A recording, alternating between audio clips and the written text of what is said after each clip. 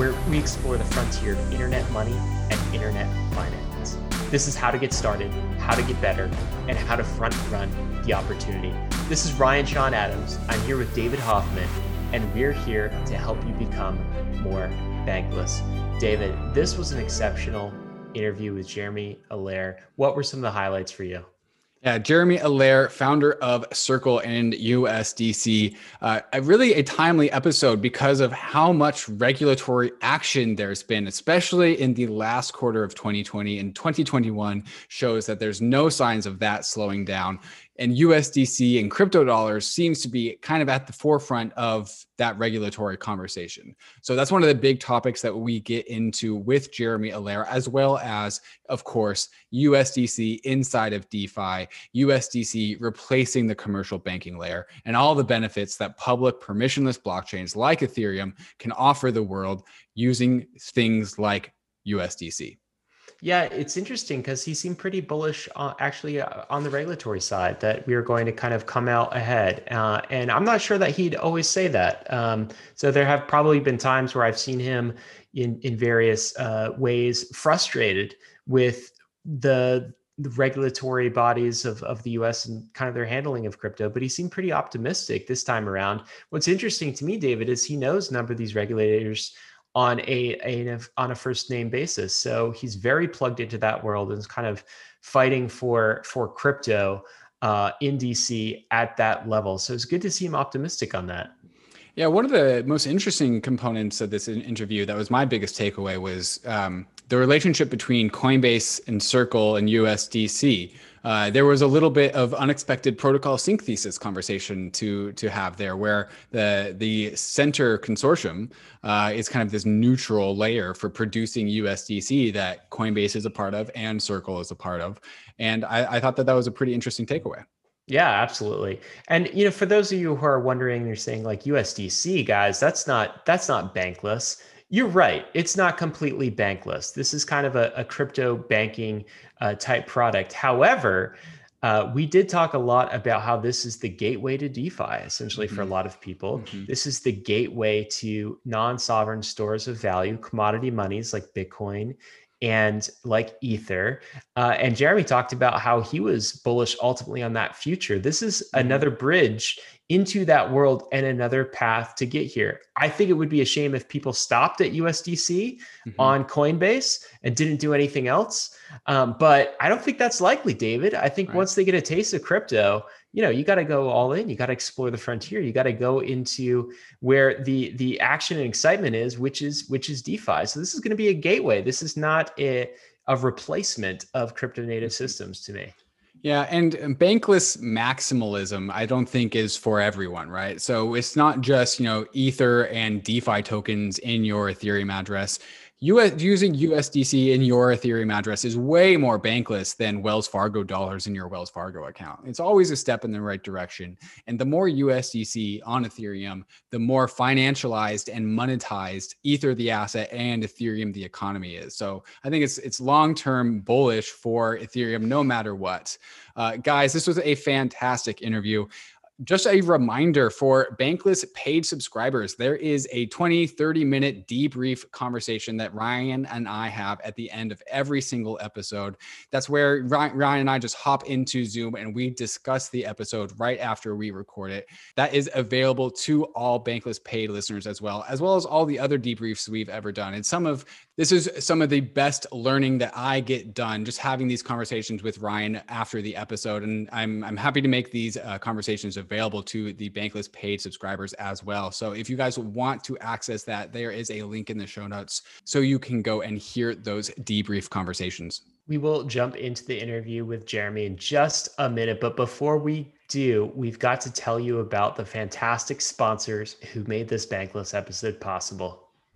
Synthetix is Ethereum's decentralized derivatives liquidity protocol. What does that mean? Synthetix is a platform for creating and trading synthetic assets, which are assets that are priced via an oracle rather than bids or asks. Traders can use the Quenta exchange, which hosts and trades all of the synthetic assets created by Synthetix. Traders on Quenta can trade synthetic tokens like SBTC, SOil, or SDeFi.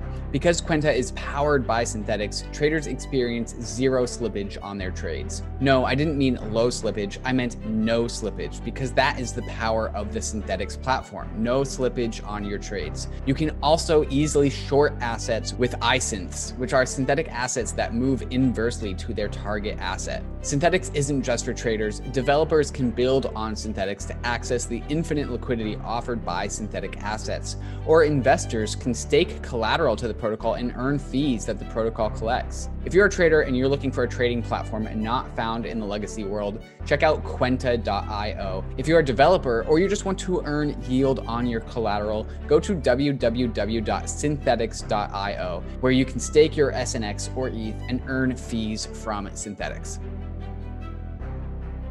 If you want to live a bankless life, you need to get a Monolith DeFi Visa card. Monolith is both a 1-2 punch of an Ethereum smart contract wallet, as well as an accompanying Visa card that lets you spend the money that you have in your Ethereum wallet wherever Visa is accepted. It's really a fantastic tool that lets you use Ethereum for what it does best, which is holding and managing your financial assets, but also keeps you connected to the rest of the world's payment rails. Monolith also offers on-ramp services for getting your fiat money into the world of DeFi. So it's trivial to top up your Monolith card if ever you need to, and your deposited money goes straight into your non-custodial wallet. So your money is never held by a centralized intermediary because your Monolith wallet is native to Ethereum. Monolith helps you transcend both the legacy and the crypto worlds because the money that you hold in your Monolith wallet has the power of DeFi behind it. Swapping assets on Uniswap or earning yield in DeFi is at your fingertips, but with Monolith, so are the groceries at your grocery store or the coffee at your coffee shop. Go to monolith.xyz to sign up and get your Monolith Visa card today. Bankless Nation, we are here with Jeremy Allaire. He is a serial entrepreneur. He's the co-founder of Circle. He is also almost the king of stablecoins in a way. He's definitely an advocate for the US crypto industry in Washington, D.C. Jeremy, it's fantastic to have you on the podcast. How are you doing, sir? I'm great. Thanks, Ryan and David. Really awesome to be here with you guys. Do you know, okay, so can we start with this question? Nomenclature-wise, is it stablecoin or crypto dollar? What do you prefer? You know, it's really funny. When we got started working on this, we sort of call these fiat tokens, but like that obviously was like what they were, and then sort of stablecoin became what people started referring to these as, and I think like now basically like people call this stuff stablecoins in the broader sector, like if it's in like policy or financial institutions, big fintechs. In crypto, obviously stablecoin is pretty well known. I like crypto dollar as well, but I think that USDC is both a stablecoin and a crypto dollar, but there are going to be stablecoins that are not crypto dollars, and so I think the category is still stablecoin. Ooh, I like this. Okay, so what is the distinction? What is the difference between stablecoin versus stable dollar? Well, I mean, you could have a euro stablecoin, or you could have a yen stablecoin, or a Singapore dollar stablecoin, and those are not crypto dollars because they're not dollars. Okay. And then so it's DAI just also would also not fit into the category of crypto dollar, right? Because it's also DAI is not a dollar. Right. I mean that is a sort of this kind of collateralized, issued instrument. It's a little bit different. I mean, we're getting into semantics, obviously, but they're on a spectrum. There's different ways of working with this stuff. Okay, well, let's start this by talking a little bit about last year, 2020. It was really like the year of crypto dollars. It was the year of stable coins. We want to get into USDC and the role that it played. I have kind of a question before we get into all of that too, which is I'm not sure it's totally clear for our listeners or for myself. What is the relationship between Circle and Coinbase with respect to USDC? Because sometimes you kind of hear about Circle and USDC. Other times you hear about kind of Coinbase and USDC. can you tell us about that relationship? Does one of you own USDC versus the other? Do you both issue? How does it work? Yeah. So just a little bit of history here. We've been, as Circle, very interested in models for how you can kind of represent fiat currency as digital currency. And we've experimented with different ways of approaching that over the years. And then in 2017, we made a decision to kind of work on what we thought of as like a protocol layer for fiat tokens, and with US dollar tokens being the starting point for that. But really importantly, when we thought about it, we really believed, and obviously continue to believe, that the right long-term approach for something like this is to have a governed standard, and to really build a governance model around it. And there's a lot of analogies to other things that are standards on the internet, whether it's the World Wide Web Consortium and the standards around the web, or the IETF and standards around different protocols that exist on the internet. But in particular, with like fiat protocols and the kinds of things that you build around them, you don't just want that to be from a company. You really want it to be something that can be, multiple issuers, multiple companies, multiple geographies, and actually have a governance process around it. So we created something called Center, and Coinbase joined us in the founding of Center, and basically from the fall of 2018 until today, Circle and Coinbase both manage Center Consortium. And we can talk more about that in a little bit, because it's growing independently of either Circle or Coinbase. And there's a new, I think, incredibly strong CEO that is going to be building out that consortium in a very significant way, with a lot of different types of firms getting involved.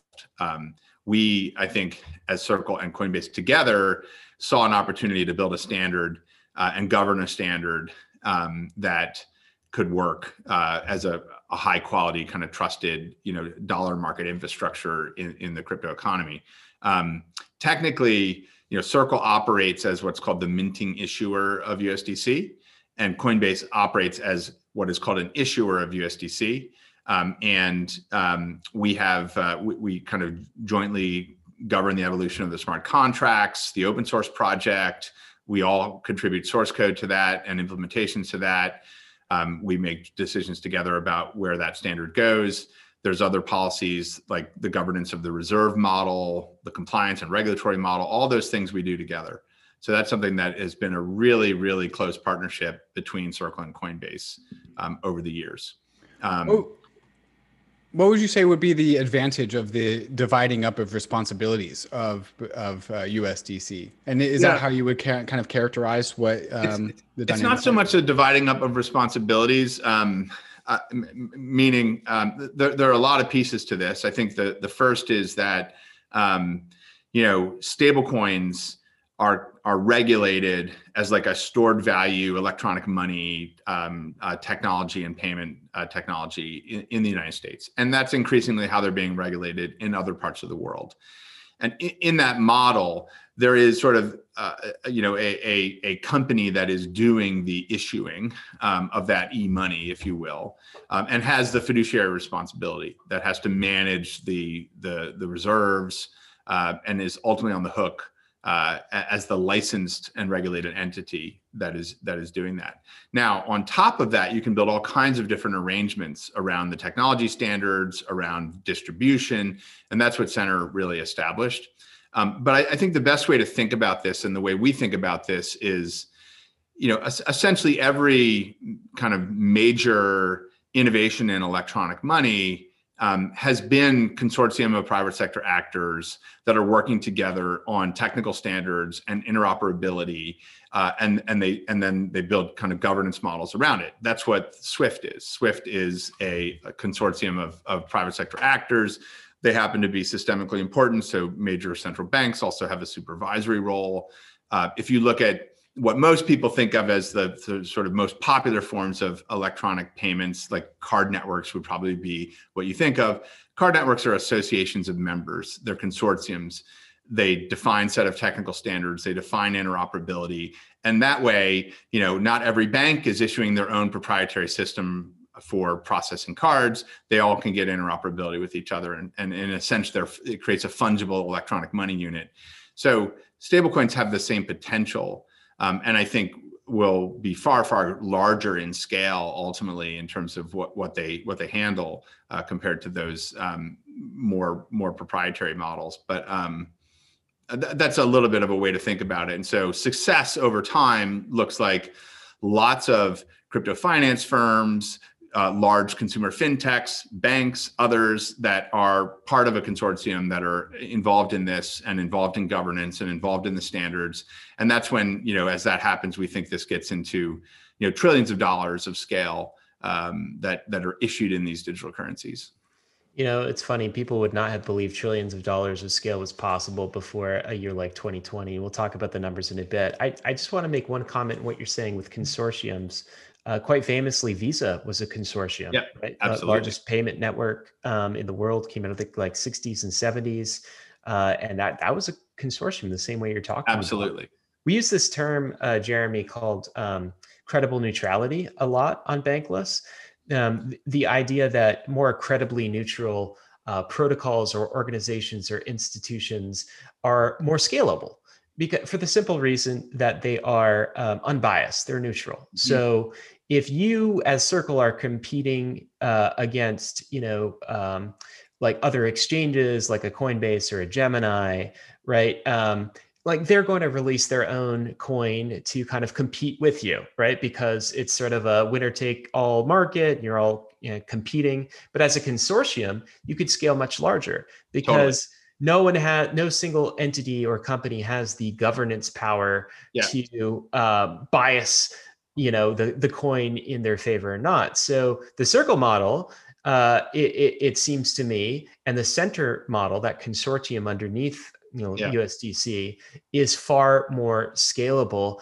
And it does seem like we could grow to something as large and as fundamentally important as like the Visa network here on top of something. Oh, absolutely. I think, I have this philosophy, and this is sort of an internet philosophy in some ways, which is, as we've enabled sort of these decentralized protocols and distributed systems that kind of connect people and machines everywhere, whether it be for sharing of data, sharing of content, communications, like all these kind of layers that have been built up over the past decades.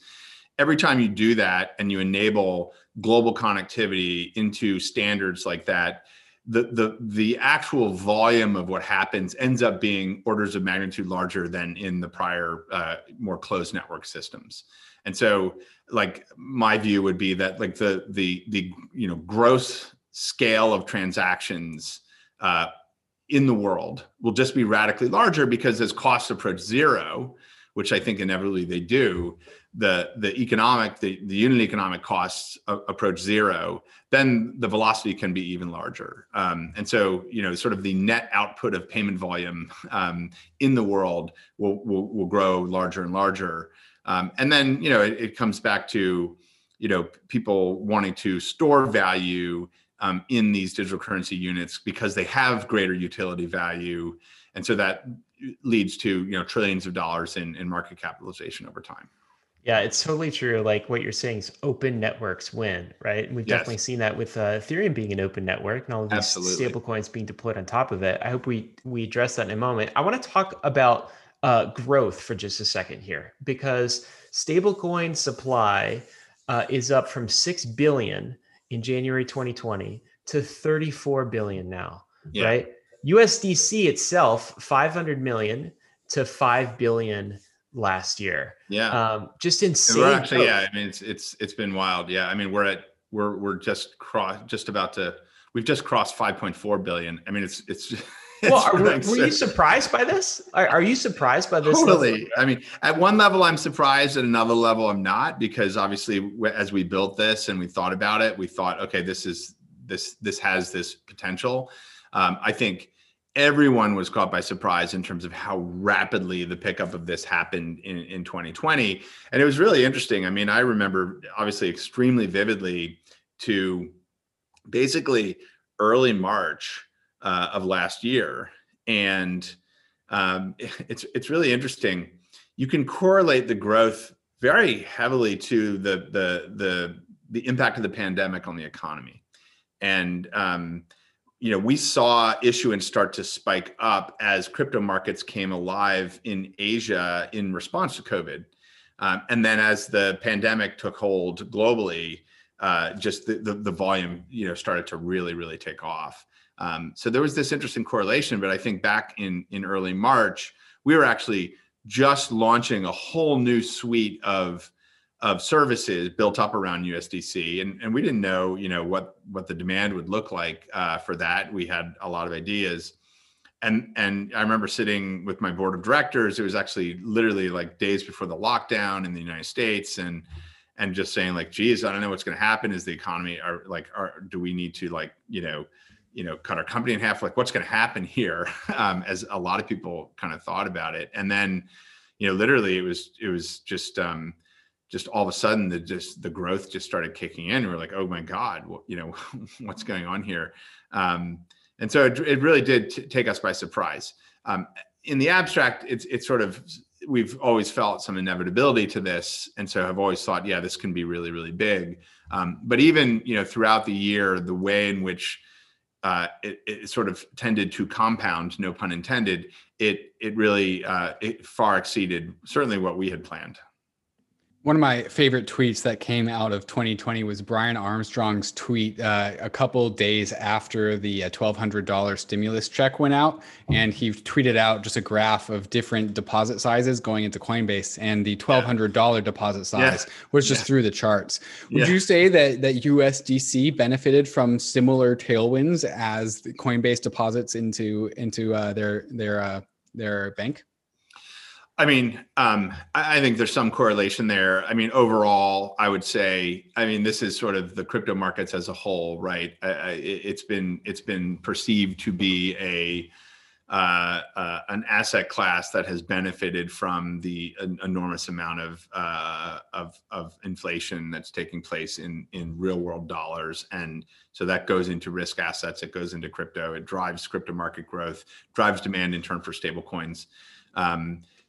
Crypto market growth drives demand for DeFi borrowing, DeFi lending, drives demand for stable coins. And then dollarization as a theme, crypto dollarization, but dollarization more broadly is driving demand. And that's a direct impact of economic conditions around the world, currency devaluations, things like that are happening. And so all of those seem to kind of feed each other a little bit as well. Would you say that that's the main reason why there has been such an influx of USDC into Ethereum? Is it just serving those demands, or is there other forces at play as well? Yeah, I think the overarching drivers are there's just continued significant growth in individuals and institutions participating in digital asset markets. That's one. The second, which is very much related, is this incredible growth in DeFi and DeFi protocols, which really heavily rely on stablecoins, both as collateral and as borrowed assets and for liquidity and other things. And then what we've seen, which has been really fascinating, is this really, really interesting growth in businesses, not just crypto native companies, but a lot of different types of organizations who are basically realizing, wow, this is a really powerful settlement medium. This actually has a whole bunch of advantages compared to the banking system. And so we're just seeing really, really nice growth in businesses that are adopting this for international, global transactions.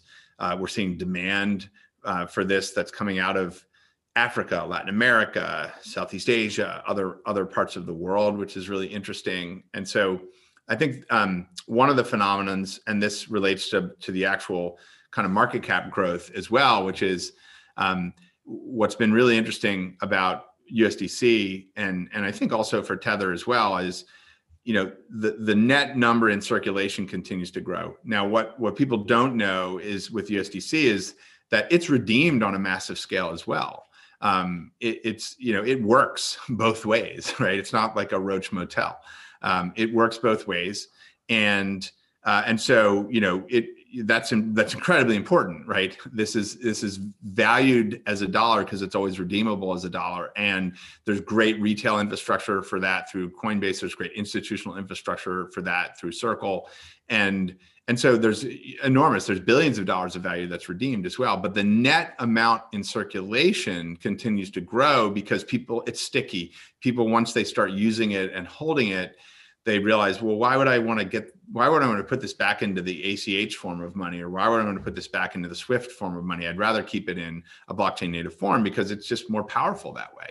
And so we're seeing that stickiness, and that's creating flywheel effects of people who are realizing that this can actually be used for a much broader range of payment use cases.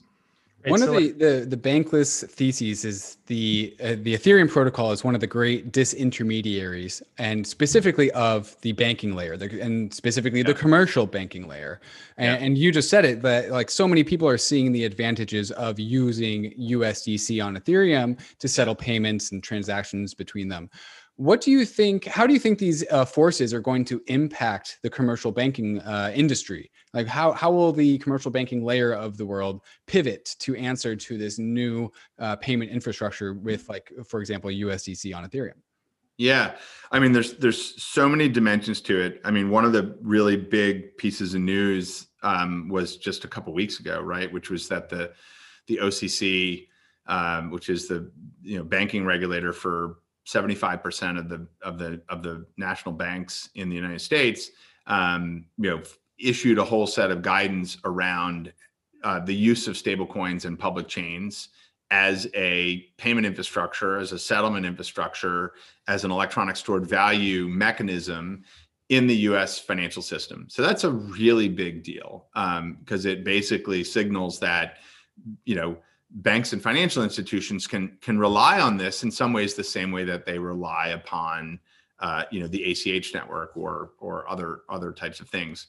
So in some ways, I think there is this kind of convergence that happens, which is this becomes a really powerful payment system, and banks and consumer fintechs and crypto firms and commerce firms and others will kind of connect to it and utilize it. So I think that's extremely positive for Ethereum, obviously. And we can talk about, other, layer 1, layer 2 type issues as well. But I think, that becomes something that gets broadly adopted. But I think over the long run, and this gets to, I think, a core issue, is we believe that, as kind of third generation blockchains, and I include Ethereum 2 in that, and there are certainly other interesting layer 1 projects out there. But even just say successful layer 2s on Ethereum, as that infrastructure gets widely deployed, the cost of payment transactions falls to zero. And for traditional, commercial banks, it depends on the given institution, but there's a big chunk of money they make from charging fees around storing money and transmitting money. And then there's a big bunch of money that they make from loans and from risk taking, essentially.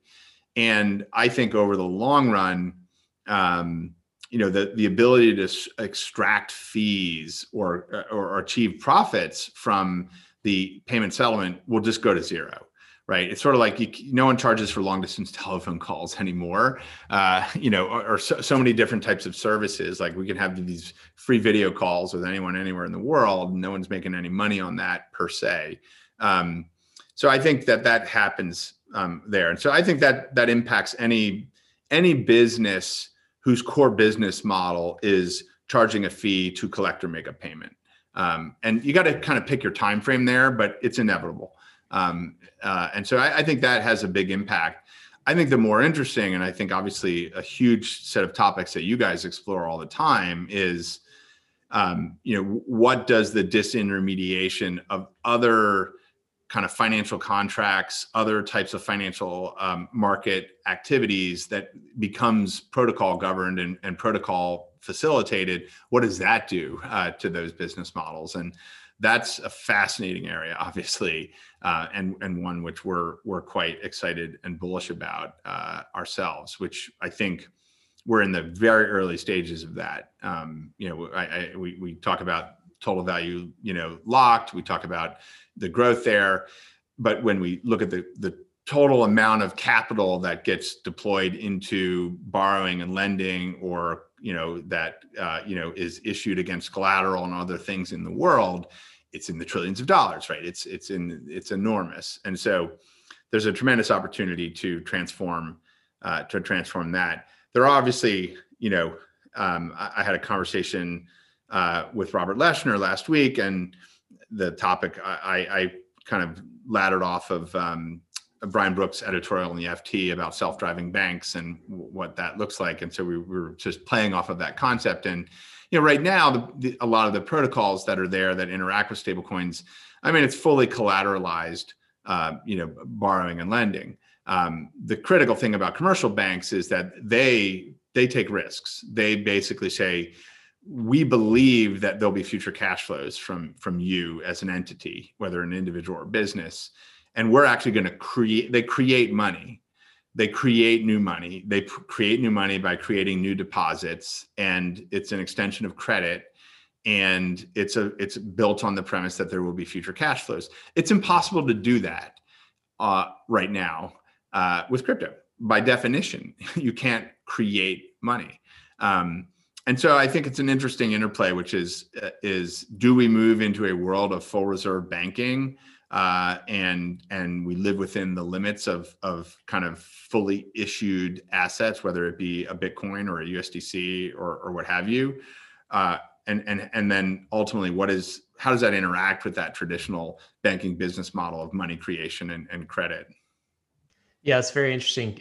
DeFi has not built out its credit primitive yet. That is something that is certainly yet to come. Yeah. I was thinking about this. So Bankless, of course, believes in the thesis that this technology, crypto, will completely disrupt the banking system. And I think a lot of so Bankless is a group of users, right? We don't just talk about crypto, we actually use crypto. And I want to underscore this point for someone who's maybe a little bit new. There are like 3 types of digital dollars that you can have right now, or there are three types of dollars you can have. One is like physical dollars in your wallet, right? That has obvious limitations. Not very poor. It's like not in the digital at all. It's not internet. Then you have like dollars in your bank account, like these Wells Fargo dollars. Sure. And they suck too, because anytime you want to actually do something with your money, there's a limit on taking how much out, or there's ACH transfer. I have to show up at a bank with my ID physically to wire some funds. That's with my local bank. Like, how crazy is that? And then you have this third category of dollars, which are crypto dollars or stable coins. USDC, right, is one of those. And what I found personally, Jeremy, on my kind of crypto bankless journey is that like stable coins like USDC are so much more valuable than the Wells Fargo dollars. Totally. Yeah. Right. So like you were mentioning that USDC is sticky. Oh my God, yes. Like I want all of my US dollars out of Wells Fargo and into at least something like a Coinbase where it's in USDC. Why? Yeah. Because USDC is like dollars with superpowers. Yeah. Right? Like totally. Dollars plus software. It's dollars plus software. Yeah. And it has exposure to crypto rails. So I can generate more yield on it. I can send money to David in like 2 minutes, right? Yeah. Any amount that I want. I don't have to show up at a bank in person. Yeah. Like that's what this is. That's what this is providing people. It's dollars with superpowers. Yeah. I actually have used that phrase to talk about it in the past. You're sort of superpowered, turbocharged kind of dollars. Yeah. I mean, I think one of the really interesting other differences that I think is more subtle is, because USDC, it's a full reserve, digital currency unit. It's fully reserved against underlying dollars.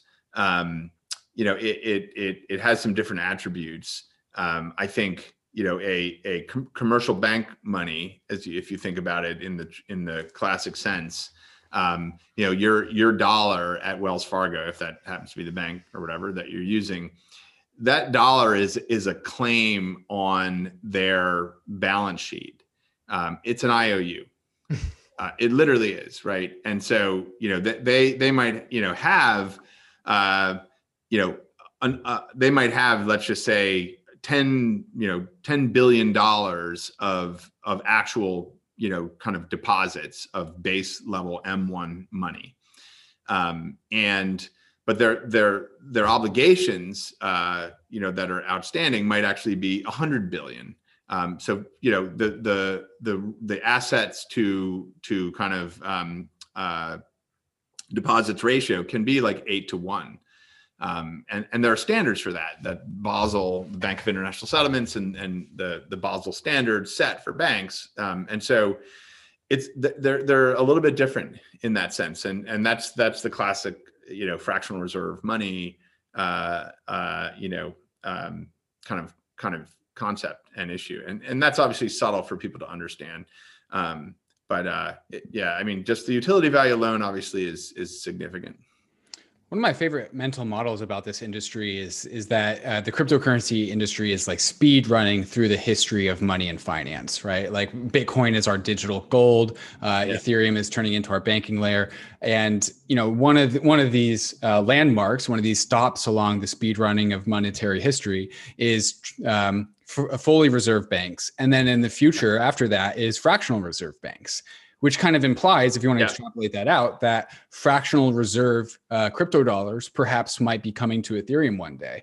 Why not USDC? And maybe you can talk about just like where you see the evolution of crypto dollars going into the future.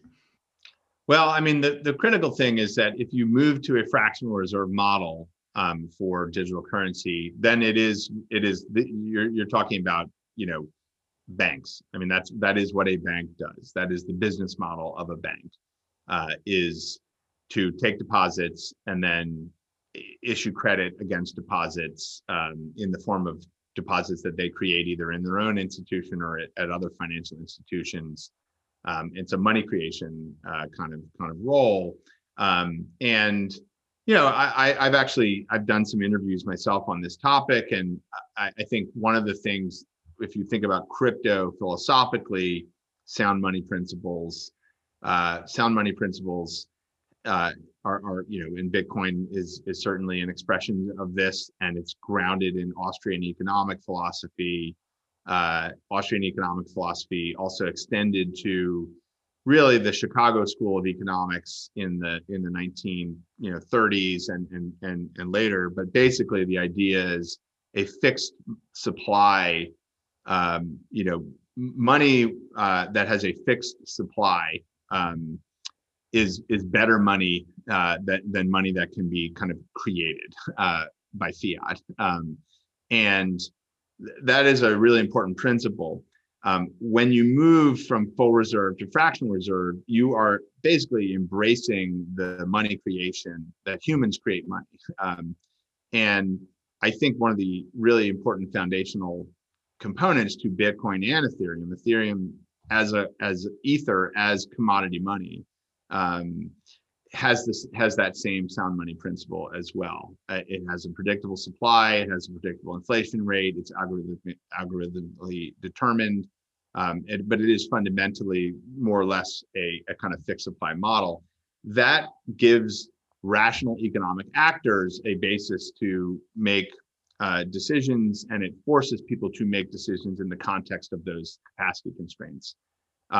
The basic premise of the Chicago School back in the 1930s, there's the Chicago Plan is a famous set of work from many of the most prominent economists at the time in response to the Great Depression, which was this collapse of fractional reserve banks. You had a run on the bank.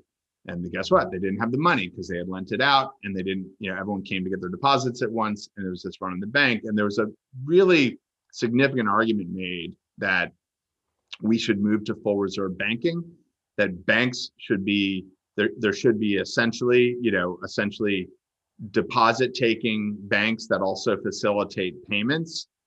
And then, lending activity is only based on that fixed supply money. You can't create new money. You only have that fixed supply money. And crypto, I think, inherently supports that philosophy. And I think that's important. And, people can argue about it. I think most modern economists would say, oh, that's hogwash. Like, credit creation is really fundamental. And obviously what's happening with central banking right now is an enormous amount of money creation. And that is obviously has its own challenges. But I think that the belief of the authors of the Chicago Plan was that if you had full reserve banking, that you would actually smooth out the boom and bust cycles. You would actually have net increases in economic output, and it would force economic actors, whether it be a corporation or a government, to work within fiscal constraints as well, and that's ultimately advantageous to economic activity in society. So I think a move of attempting to reintroduce money creation, literally out of thin air money creation, into crypto would be very inconsistent with many of the underlying philosophical tenets of crypto itself. Aave is a borrowing and lending protocol on Ethereum, and just recently released Aave version 2, which has a ton of cool new features that makes using Aave even more powerful.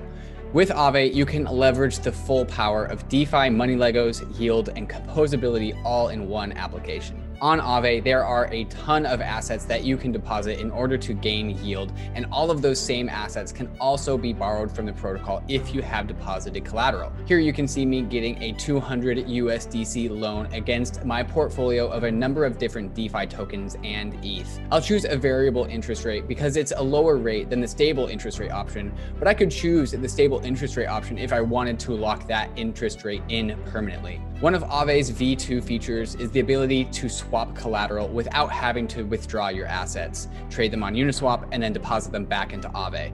Aave does all of this for you all in one seamless transaction, so you don't have to repay loans in order to change the collateral you have backing them. Check out the power of Aave at aave.com. That's AAVE. Is the world's most trusted cryptocurrency exchange.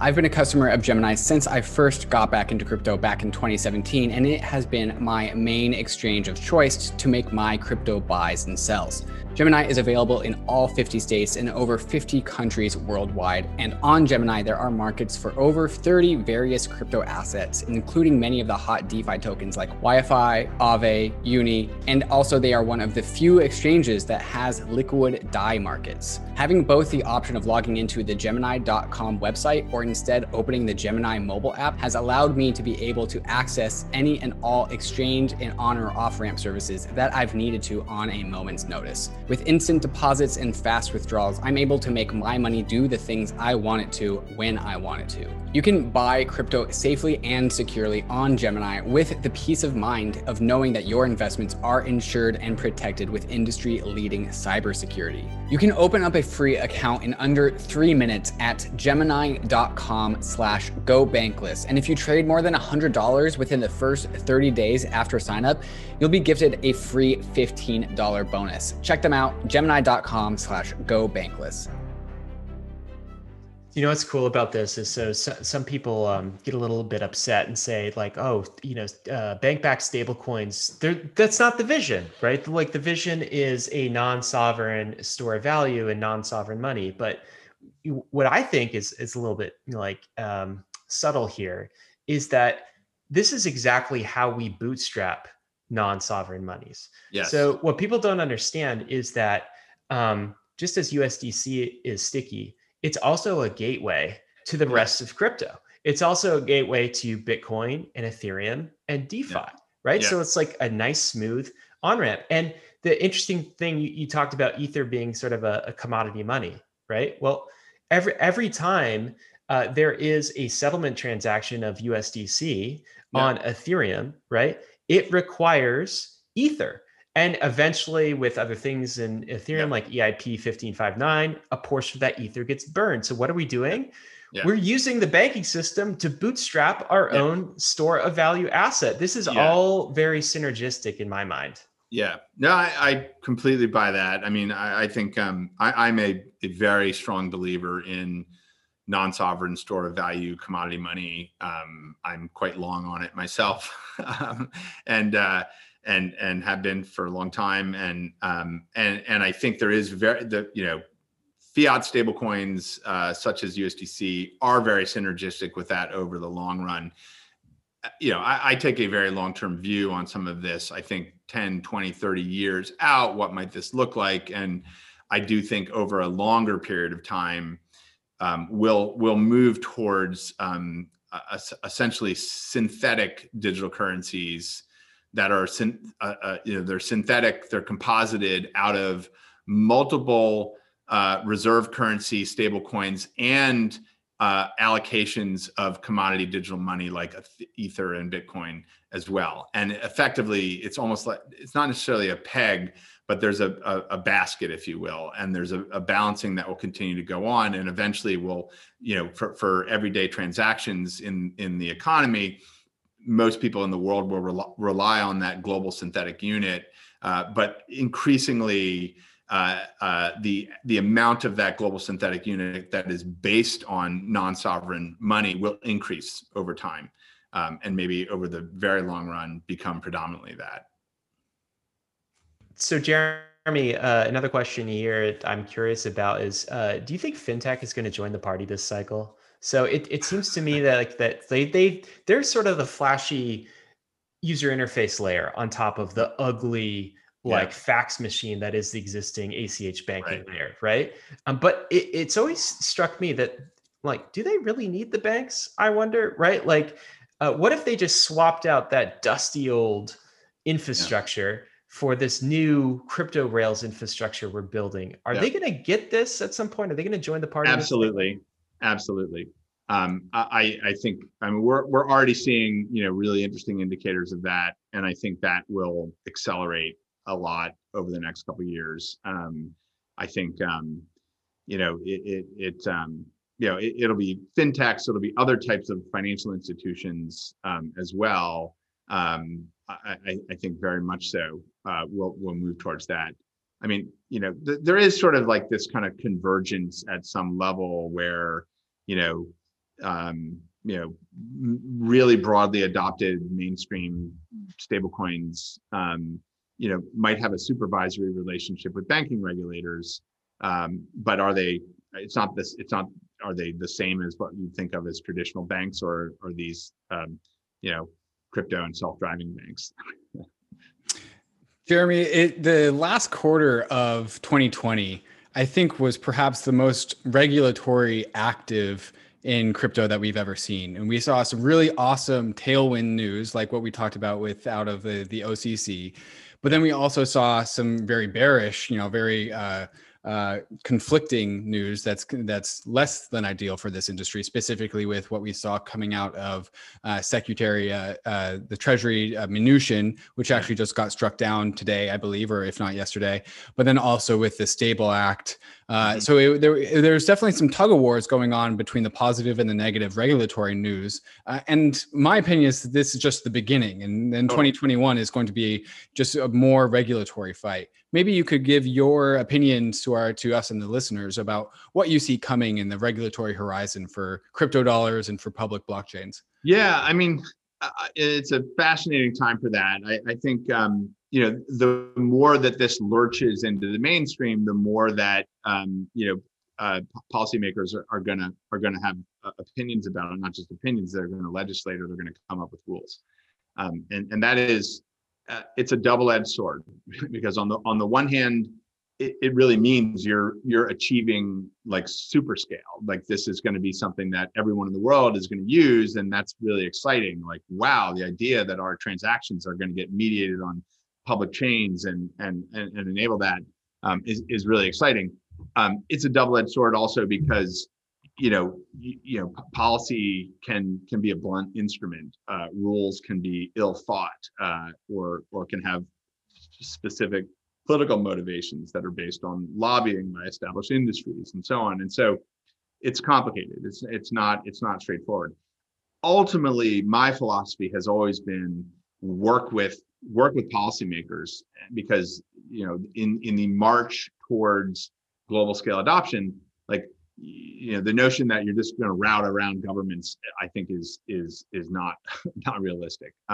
What has to happen though, and this is something I've said a lot, is at the end of the day, regulators are there because there are real risks, and they're there to kind of create guardrails, and the guardrails are designed to make sure that people are not defrauded, to protect individuals, and to effectively limit illicit activity, limit crime, or to ensure that the financial system is not abused by crime. Now we know obviously that there are tons and tons and tons of financial products and services that have not been good for consumers, that have been utilized very, very broadly by criminals, and that's like a tug of war that goes on, and there's, I think, really good people in government that are focused on these things.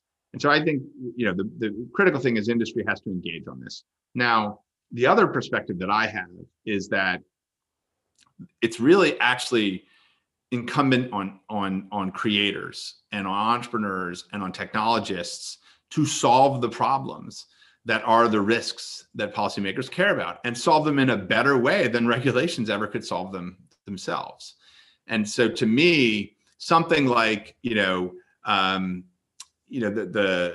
record keeping requirements on identity associated with public chain infrastructure, there's an underlying set of risk there, which is, wow, if people are self-managing their crypto, they could be criminals, or they could be abusing this in these other ways. Well, we clearly want to be able to have decentralized financial market infrastructure. We clearly want to be able to have individuals and businesses be able to connect to that and participate in that. Are there other ways to think about solving those problems? And it's here that I think, for example, blockchains and crypto provide a lot of the answers themselves. One of the things that I'm most excited about is self-sovereign identity. I'm very, very excited about self-sovereign identity. I'm very excited about identity protocols that can be built on chain, that are built on, crypto, on zero knowledge proofs, on verifiable claims and identity attestations, and all these kinds of things that are these really important primitives that crypto makes possible and blockchains make possible, that can actually lead to an individual being able to say, yeah, I'm actually who I say I am. I actually am someone whose identity has been verified by an identity issuer. And I can actually take that with me and control who I give that information to, and have the rights to do that. And actually ultimately have like DeFi protocols that know, okay, if you want to participate in this transaction, you need to prove that you're a person, or what have you. And this is the kind of infrastructure that I think needs to get built. No regulator is ever going to say, here's what you need to do. They're going to say, how are you going to deal with these risks? So I think I tend to sort of put it back on industry, and say, okay, well, how do we solve these problems? That's a really good take, right? So I think the challenge, though, sometimes, Jeremy, is that the good regulators might say, okay, here's what we need. How are you going to solve them? But sometimes not all of the regulators take that open-minded, like there's a solution here to solve it. So oftentimes what they'll do is they'll just come up with these heavy-handed kind of regulations, like famously the Stable Act is basically like, oh, you can't have any stable coin denominated in US dollars. Remember, that's not regulators. That was an academic who got the ears of some policy. We had Rowan Gray on, and we talked very much about that. I don't view, that's not regulators. But even the proposed rule coming out of kind of Mnuchin, that was somewhat problematic, and it didn't offer the opportunity for industry to solve it. What's your confidence that the new administration, this new set of regulators under Biden, how will they work with crypto in a different way? Are you optimistic or are you pessimistic on this? Well, I mean, look, the new head of the SEC is someone who's intimately familiar with crypto.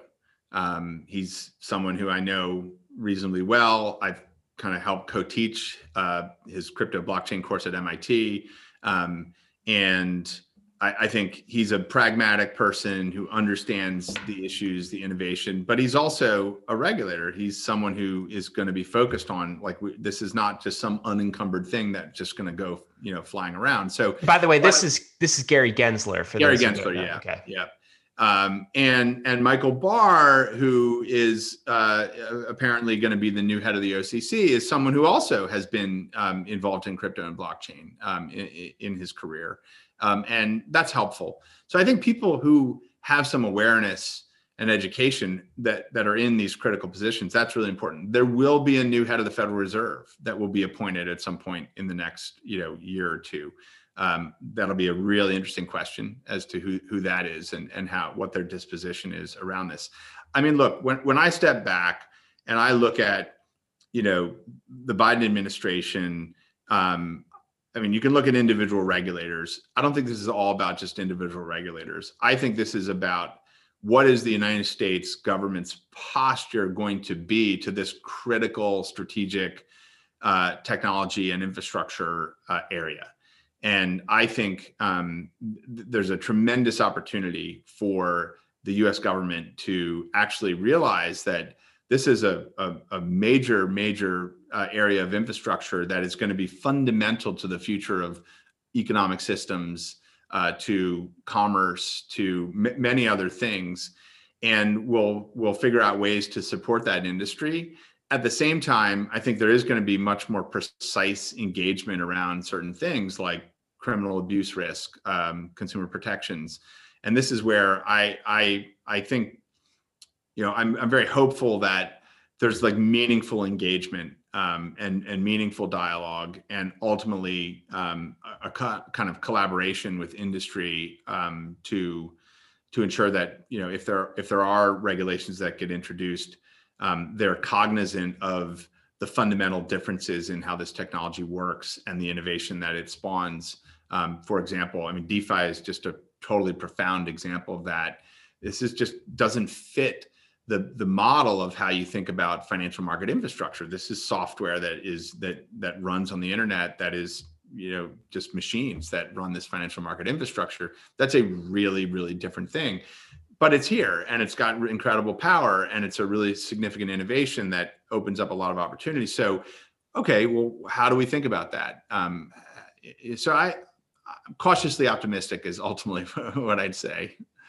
Jeremy, I'm wondering to get your opinion on the interaction between what me and Ryan are following, which is kind of the rise of MMT and crypto dollars, and using Ethereum to host and facilitate payments with crypto dollars. We've seen Janet Yellen, who is Joe Biden's nomination to be the cabinet secretary of the Treasury, yeah, and she's made two statements recently. One saying that that she's interested in making very big moves when it comes to coronavirus relief, which kind of is an extension of MMT, using the ability to mint coin to help facilitate relief.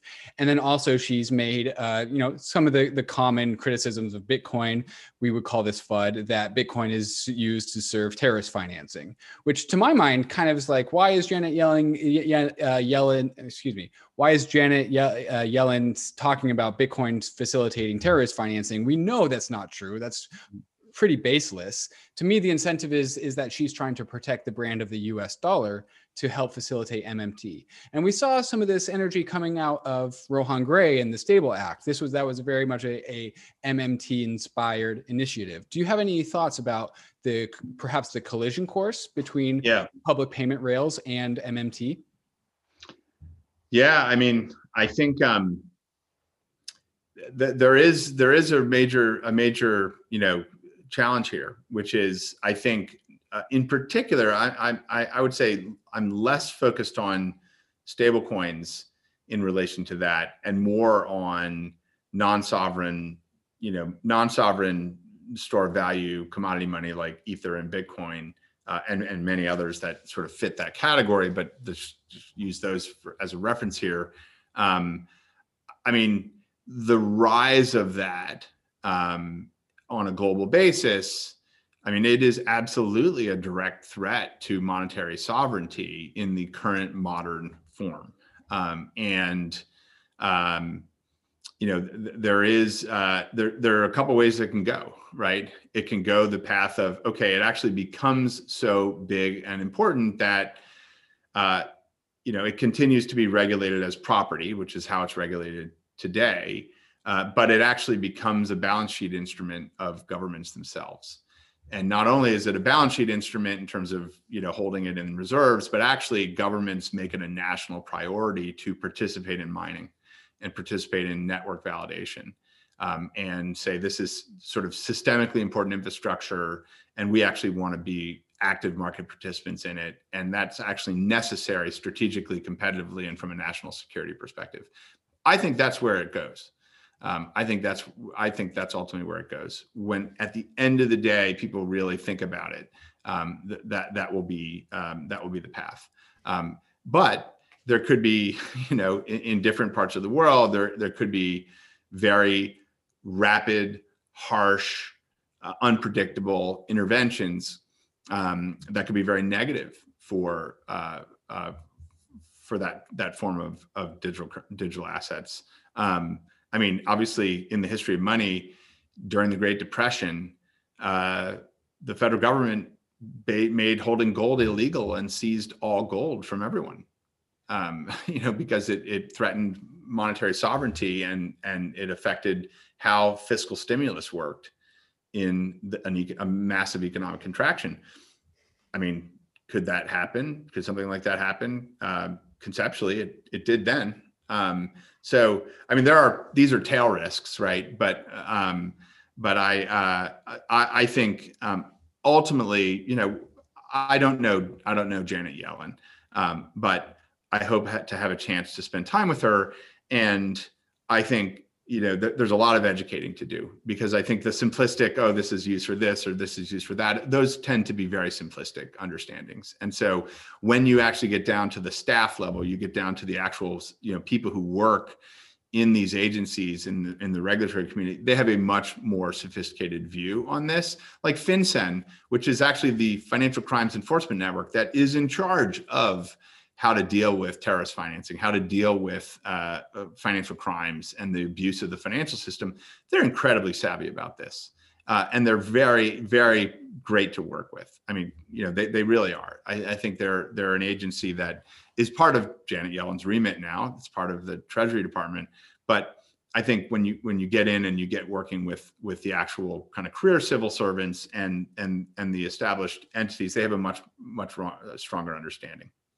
Last thing on this, Jeremy, and then we'll get to DeFi, but just to tie off kind of regulatory and government. So you were talking about how maybe in the more distant future, with MMT, these non-sovereign store of values may be threatening to something like the dollar.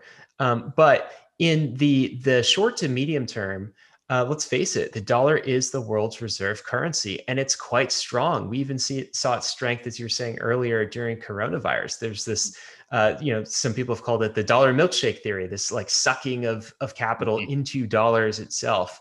Could you talk a little bit about the wins for the U.S. government in crypto, right? So the U.S. from a adversarial perspective, you've got China developing its own central bank digital currency, making pretty good progress from all we can tell. What is the US's answer to this? And could it be something like USDC on Ethereum? Yeah. So I have a pretty strong view on this. And that is that historically in the West, major advancements in the financial system have come from the private sector. And it's typically been consortiums of private sector actors working together to define standards and infrastructure that then is built out and utilized at a large scale. It's technology innovators, it's financial sector innovators, and it's standards. And that's sort of been what has worked. And I have no reason to believe it'll be any different in the digital currency world in the West. I do not believe that a giant R&D project out of the Federal Reserve with a contract with IAM, or however you'd want to think about it, is going to be remotely successful in competing with the open internet entrepreneurs, public open source infrastructure, and private sector actors building on top of that. Like, the innovation is just night and day. It's just going to be far, far more competitive, on the open internet and private sector side of things. I think that the government will realize that, and they'll say, actually, that's how we're going to compete. We're going to compete like we've always competed, by having open networks, by having sound supervision of way private sector actors that are innovating in this space, and we're going to let that drive innovation. And I think that I just think that's likely, and I think ultimately what that translates to is, I think the U.S. government and many other governments are going to get very much behind adoption of public blockchains as fundamental strategic infrastructure, not just for economic activity, for a wide range of other types of record keeping activity, transactional activity, and the like. So I'm extremely bullish about public chains. I think Ethereum, obviously, I think very, very highly of Ethereum. And I think that's where we'll get to, is a model like that.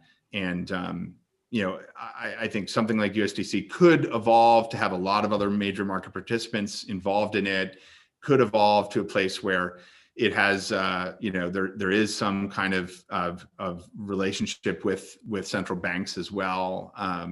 But that's still a ways off.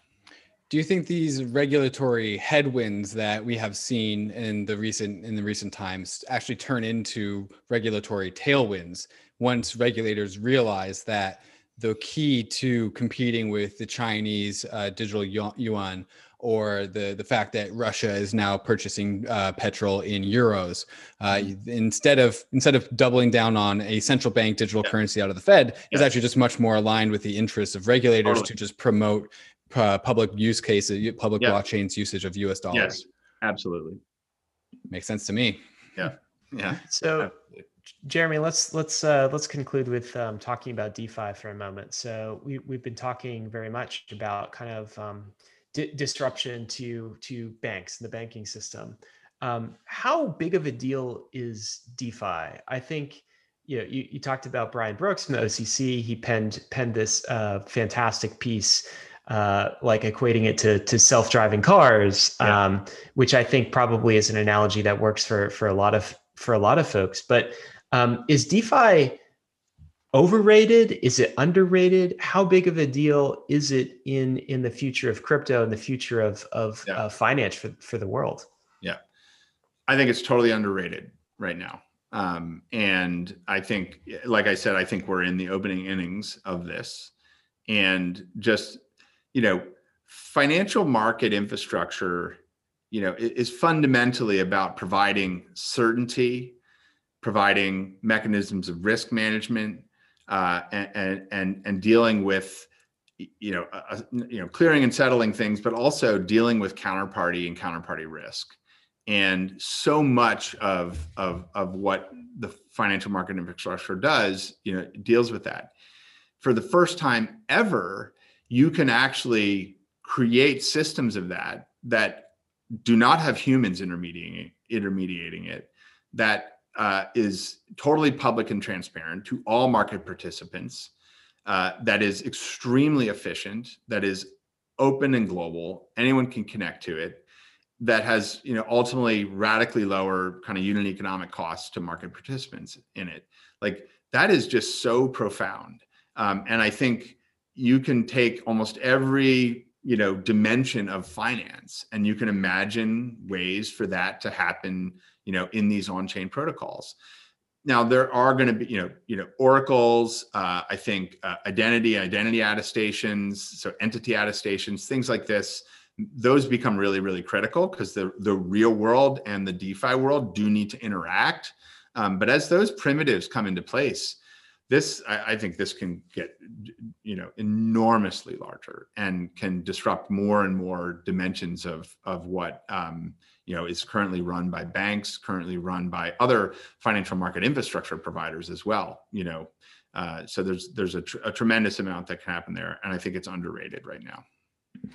There's a common thought that, you know, the cryptocurrency industry and DeFi especially exists because it lives on the margins of what is perhaps legally acceptable or compliant, right? Hazu, I know, famous cryptocurrency thinker, iterates that he thinks that one of the main use cases for cryptocurrency is skirting regulation. Mhm. And USDC is flowing permissionlessly through DeFi, which, you know, some protocols are probably totally compliantly fine. Other DeFi protocols are probably more legally dubious. How do you think about this tension between USDC flowing through perhaps legally dubious DeFi protocols? Yeah, I mean, I think that this is a place where, you know, we talked about kind of what regulators care about and where they're focused, and you know that some of this has to do with, you know, abuse, you know, by potentially criminal actors, things like that. This is, you know, this is going to be the vexing critical issue that faces DeFi, which is, you know, how can DeFi essentially interact with real world identities, and how can real world identities interact with public protocols in a privacy preserving way, in a way that you know is puts greater control into users' hands. So to me, that's how we answer these questions. It's not a USDC thing. It's actually kind of these identity meta systems. How are they built for the internet? You know, when we were getting started with Circle, and I was, you know, really excited about blockchains as an innovation, you know, the view from my perspective was, wow, like this is the technology that solves two of the fundamental issues, two missing layers of the internet. One was money, the other was identity. And I think, you know, the identity piece is going to come later. In fact, it needs to come in response to the development of decentralized finance and money on the internet. And so I think that will be one of the next major phases that gets developed, and that's how we'll face those issues at a high level. Jeremy, it's been a pleasure to get your thoughts on all of these things. One last question for you, a prediction question. How big do you think stablecoins are going to get this market cycle, in particular USDC? And when are you guys going to flip and tether? Yeah, it's a good question. I mean, so if you say this market cycle, what do you have in mind there? We have in mind that we are in a a bull market, a Careful full there. ahead bull market. And so we're thinking, you know, that could last the next year, the next 2 years, sort of, and all assets will grow along with the bull market. So that kind of time horizon, 1 to 3 years. Yeah, I mean, it's interesting. I mean, I think USDC over say 2 years, you know, could easily, well, I think it easily exceeds like 50 billion. I think, you know, there are scenarios where, in particular, if more mainstream financial applications integrate to this and start to utilize it in different ways, it could exceed, you know, 100 billion. But you know, it's hard to know. I would have given you a different number 6 months ago. So, Jeremy, do you think Tether's here to stay? I do actually. I mean, I think you know, there's the classic kind of offshore dollar market, kind of euro dollar market type role. There's significant demand in Asia for shadow banking, for dollar shadow banking. Those markets exist. They're large. They will continue to exist. They'll grow.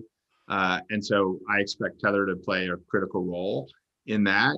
And so I would expect it to absolutely to have staying power and continue to grow. Absolutely. Well, Jeremy, it's been a pleasure to have you on Bankless. Thanks so much for joining us. Thank you, guys. Really enjoyed it. Bankless Nation, some action items for you today. One is something that you can do, which is if you haven't already, try out USDC. It is fantastic. I think you will find yourself wanting to move more and more of your funds out of the traditional banking system and into the crypto banking system. USDC is a great gateway for that. Secondly, David and I are now doing debrief episodes. This is for Bankless Premium subscribers, where it's just David and I's raw, uncut thoughts on the episode we just recorded. It's about 20 to 30 minutes. Premium subscribers get that after every episode. We'll include a link if you're interested in that for you to subscribe and get a premium Bankless membership. Finally, of course, risks and disclaimers. None of this was financial advice. Crypto is risky. Bitcoin is risky. ETH is as well. So is DeFi. You could lose what you put in, but we're headed west. This is the frontier. It's not for everyone, but thanks for joining us on the Bankless journey.